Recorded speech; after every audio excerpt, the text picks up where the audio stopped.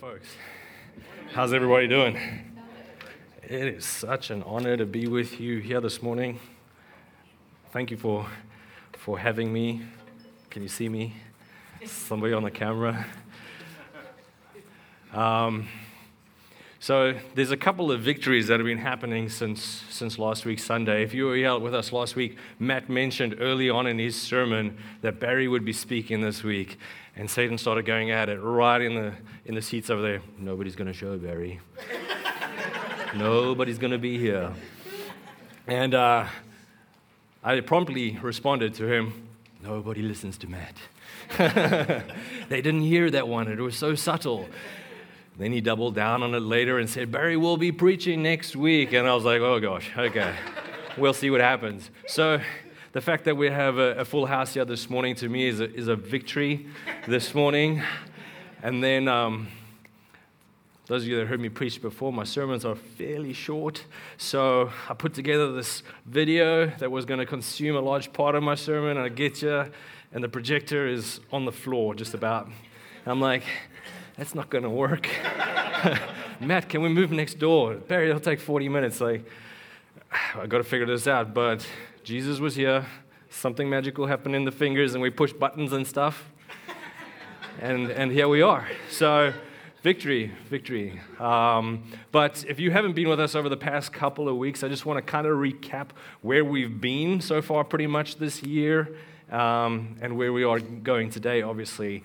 So to recap, about 3 weeks ago, at the beginning of the year, Matt's taken us on an incredible journey of knowing God, and he spoke to us about the Apostle Peter, getting to know God over time, slowly. But when Jesus approached the Apostle Peter and said, "Come follow me, be my disciple, and I will make you fishers of men," he immediately dropped those nets. And this week, it actually became evident to me. I don't know how many fishermen are in the this morning. You live in Arizona, so probably not many. But fishing with a net is actually probably the most wasteful way to fish. You catch everything, not what you're targeting. You cannot select what species you're going after with a net. You literally catch everything. So dolphins, shrimp, mahi-mahi. If you're going for something in the ocean, you get everything, and the amount of by-waste through fishing with nets is actually quite staggering. So just a piece there. Maybe Jesus was saying, stop the nets and focus on the men and go for the men. So that was week 1. Week 2, Matt took us on a journey through knowing ourselves and our true identity, and how we really get to know ourselves is by listening to Jesus and listening to the truth that he tells us about ourselves through our baptism and our identity in Christ, in the body of Christ. And that's truly who we are, and we are beloved children of God in this chaotic world. Week 3, last week, if you were here, went through our vocation and our calling, and that was kind of pretty much what Jesus' calling was, right? To share the message, to go to the ends of the earth, and be a part of community and bring people in, especially in a year where we're going to an election. This is going to be a testing time for loving on those around us. So this week, as we get going today, we want to reflect on the power and the importance of community in our Christian walks. In a world where individualism and self-sufficiency are so highly valued, we often forget the significance of living in community and fulfilling that biblical command to love one another. But as we delve into the scriptures this morning, and as we uncover the depths of this message, I pray that our hearts would be open to the beauty and to the power in the community with one another. So let's watch this short video.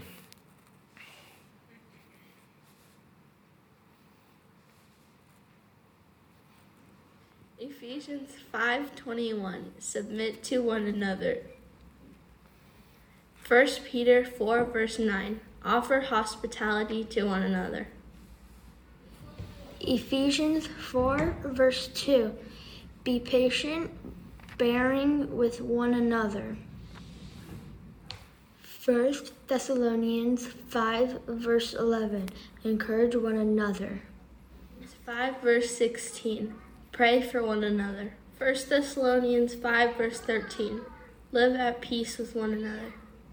Romans 12, verse 5, we are members of one another. 1 Thessalonians 5, verse 15. Do what is good for one another. Ephesians 4, verse 2. Be passionate, bearing with one another in love. Galatians 5, verse 13. Serve one another humbly in love. Galatians 6, verse 2. Carry one another's burdens. Colossians 3, verse 13. Bear with one another. Hebrews 10, verse 26. Spur one another on to love and good deeds. 1 Peter 5, verse 5. Clothe yourself with humility toward one another. Romans 12, verse 10. Be devoted to one another. 1 Peter 1, verse 22. Love one another deeply from the heart. 1 Thessalonians 5, verse 11. Build up one another. Romans 15, verse 17. Accept one another. Romans 12, verse 10. Honor one another above yourself. Ephesians 4, verse 32. Be kind and compassionate to one another. Romans 12, verse 16. Live in harmony with one another. Romans 16, verse 16. Greet one another. Ephesians 4, verse 32. Be kind and compassionate to one another. Oh, did you start? Ephesians 4, verse 32. Be kind and compassionate to one another. Romans 15, verse 14. Instruct one another. James 5, verse 16. Confess your sins to one another. As the golden sun dips below the horizon, casting a warm glow over the ancient Palestinian village, stone houses with flat roofs clustered together, surrounded by olive groves and terraced fields. Villagers clothed in simple garments traverse the narrow, windy streets paved with worn cobblestones. The air is filled with the fragrant aroma of freshly baked breads, the distant murmur of voices engaged in animated conversations. In the central courtyard, families gather for the evening meal. The patriarch, weathered by time, sits at the head of the wooden table, overseeing the feast. Generations intermingle as children play at their grandparents' feet, absorbing tales of ancestors and ancient traditions. The flickering light of oil lamps illuminates the faces adorned with expressions of gratitude and resilience. But on this day, an outsider arrives in the village. He was a man covered in dirt and bruises and bleeding. His clothes were tattered and torn. He stumbles into the village, barely able to stand. The villagers who were accustomed to caring for one another immediately rush to his aid. They clean and dress his wounds. They gave him food and water and found him a place to rest. As the days went by, the villagers continued to care for this stranger, and soon he was able to share his story. You see, he had been beaten. He had been robbed. He was left for dead while traveling on the roads nearby. He lost all of his possessions. But the villagers had shown him compassion and love. And in their community, the stranger found healing and he found restoration. This story seems all too familiar as it parallels the parable of the Good Samaritan found in Luke 10. And in this parable, Jesus teaches us the true meaning of loving one another through the actions of the Samaritan who cared for a wounded and rejected stranger. But this command to love one another is not limited to just strangers. John 13, verses 34 and 35, Jesus says, "A new commandment I give to you, that you love one another, just as I have loved you. You also to love one another. By this all people will know that you are my disciples if you have love for one another. Let me read that again. A new commandment I give to you, that you love one another just as I have loved you. He went to the cross and died. He gave his life for us. And this is the call that he's asking us to love each other with that sacrificial love. You also are to love one another. By this will all people, non-Christians, those outside of the body of Christ, may know that you are my disciples by the way that you love one another. So as we journey through life, we often tend to focus on our own individual plans and our own individual struggles. But what if I told you a shared journey with others is not only as important, but it is essential to our spiritual growth and our well-being? In today's message, I want to explore this concept of one another and how living in community and sharing our journeys can not only bring us closer together, but also bring us closer to God. As believers, we are called to love one another, to bear one another's burdens, to encourage one another in our faith. These one another commands, as we saw in the video, are throughout the Bible, and they remind us of the importance of living in community with our fellow brothers and sisters in Christ. Galatians 6 verse 2, we're instructed to bear one another's burdens and so to fulfill the law of Christ. As followers in Christ, we are called to come alongside our brothers and sisters in their struggles and provide support and comfort. This not only lightens the load for them, but it also strengthens our bond as a community here at Rhythm Community Church. As Christians, our love for one another is not merely a social duty or an obligation. It is a reflection of the love of Jesus Christ in our lives. When we love one another, we are displaying that selfless, sacrificial love that Jesus had for us on the cross. It is through this love that the world will recognize us as followers of His and be drawn to the love and the community found within Him. But this love goes far beyond words and feelings. 1 John 3 verse 18 reminds us, little children, let us not love in word or talk, but in deed and truth. Our love for one another should be demonstrated through our actions. Just as the villagers in our story this morning, they cared for the wounded stranger. This is the true power of a community, as it enables us to love one another in tangible and impactful ways. But how do we do this practically? How do we apply these one another commands in our lives today? Firstly, I believe that we need to make an effort to prioritize relationships and community over individualism.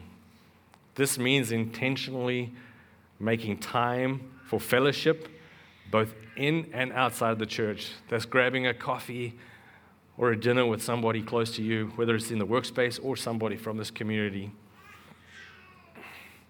We also should show love and support through simple acts of kindness and service, such as bringing a meal to someone who is going through a tough time or offering a listening ear without judgment. As one body in Christ, we are in Christ. The body of Christ, when we were baptized into this body, it's not an individual relationship with Christ. It is a community that you're in. And I encourage you to have a big vision of being in the body of Christ. We must remember that we are all on this journey together.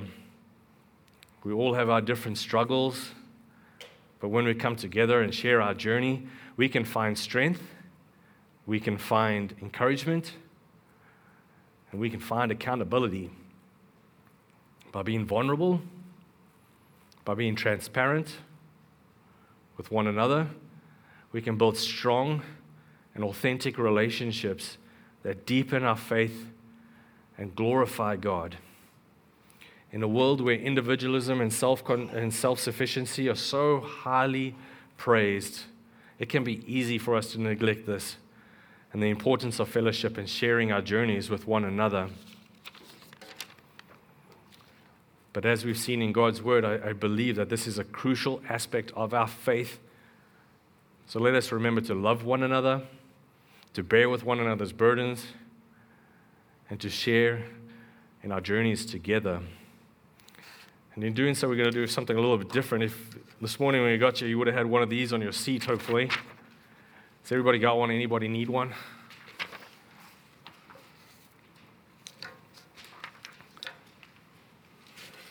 So those were on your seat. And I'd encourage you to go through. There's got 3 verses in there, which are one another verses. And this will be a way for us to understand. Matt and I will be the only ones that will be taking a look at these. So if you feel comfortable writing down some responses, at the end of the line there is a plus sign, which is supposed to be a cross. So forgive me for my computer skills, they're not so great. But if you don't feel comfortable writing something down, or you don't want to use the back or something like that, but you would like somebody to talk to, communicate with, just circle the plus cross sign at the end, slip it in the box, give us your contact information, the email or phone, whichever you feel is the way you would like to communicate. And Matt and I will be going through these. But as I said in the message, being vulnerable and transparent with each other is going to build authentic relationships. So standing here this morning, I feel it is important that I am transparent and I am vulnerable with each one of you here. So 1, serve one another humbly in love. Galatians 5:13. The question is, how can rhythm serve you? How can rhythm serve me? I'm a father of 5. If Rhythm had like a daycare thing for like date days or something, that would be super cool. To highlight that, whatever you write on here may not come true, but I'd really appreciate it if everybody wrote that. That'd be great. Spur one another on to love and good deeds. Hebrews 10, verses 26. How can we at Rhythm Community encourage you and support you in that place that God has you? For me, this is quite an easy one. And Rhythm Community, each and every one of you that are here today, you are doing this for me by listening, by giving me grace, by giving me constructive criticism. As I go on this journey, Matt has brought me under his wing through seminary and so on. As my call into ministry, I don't know what it looks like, but I thank you for supporting me and for spurring me on and encouraging me. Dylan, for your prayer this morning over me, dude, that's what community is. It's walking this together. So thank you. So how can we help you with your felt needs in what you're going through? And then thirdly, confess your sins to one another. James 5:16. What weighs you down, that we at Rhythm can walk alongside you to find freedom? Well, I'm perfect, so nothing there. Kidding. So it's a bit of show and tell this morning. Don't be alarmed.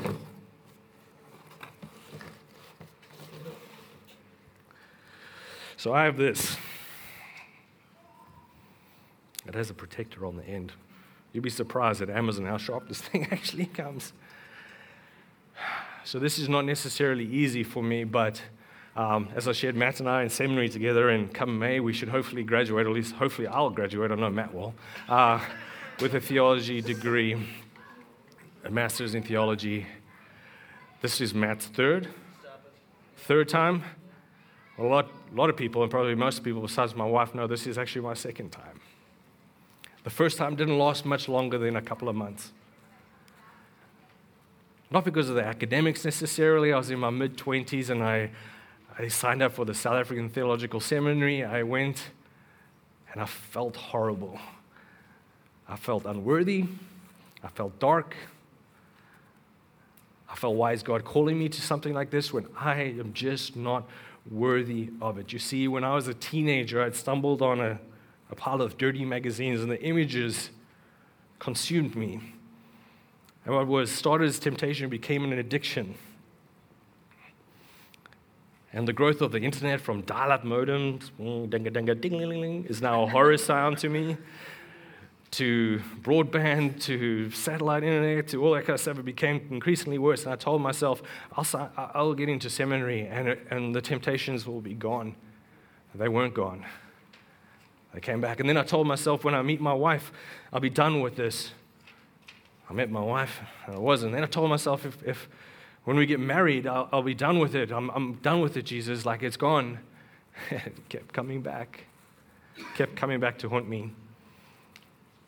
And I kept making these goals for myself. When we have children, I'll be done with it. And it didn't happen.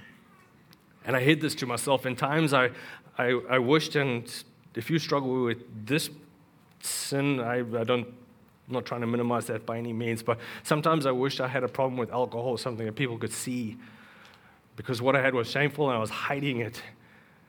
And nobody knew what I was going through, not even my wife at that point. And one day, I thought I was a computer genius. As you can see from my cross plus, I'm not obviously a computer genius, but I slipped up. And my wife found out, and I absolutely destroyed her. And to me, I couldn't understand, because I thought this was a sin against myself. And when I went down that path, I was holding the sword towards myself, and I was only hurting me. It had nothing to do with her or anybody else. It was hurting me.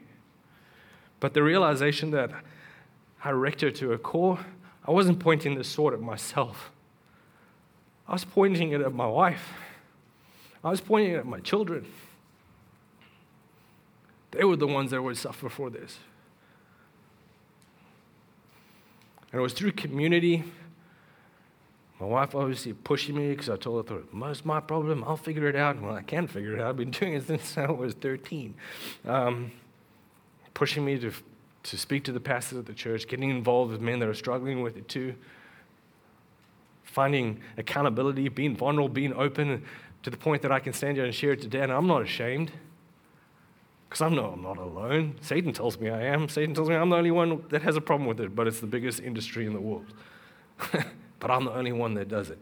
So, it was through community, it was through a band of brothers, it was through walking together that I realized that I was turning this sword towards my family. And it's through communion that we're going to get into in a minute that I realized that it's not my blood on this sword, but the sword to me also resembles a cross. And it's his blood that is on that cross, not mine. He paid it all. He sacrificed it all. He gave his life for my sins that brings death. And I don't deserve it. So when we go to communion, I carry the weight of my sins, and when I leave that table, I leave light. I leave like the chains, the burdens are gone because of what he did for me on that cross. So I could ask the music people, ding, ding, ding, ding, to come back up. And if you could spend a few moments filling that out, I'd love to connect with you. We would love to find you the resources and the help and the community and the brotherhood to walk alongside. And as we usher into communion, when you feel ready, the bread that, depending on your upbringing, is the body of Christ, symbolizes the body of Christ. The blood that is his blood, or symbolizes the blood of Christ, that was broken and was shed for you for the forgiveness of your sins, is there.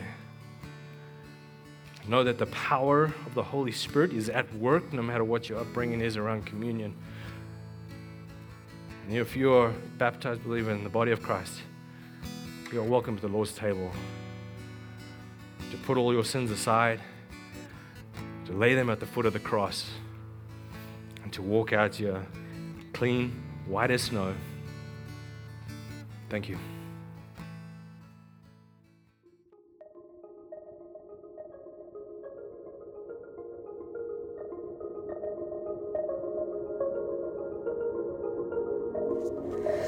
Hey, thanks for listening to the Life and Rhythm podcast. If you'd like to know more about Rhythm Community Church, you can go online at rhythm.community.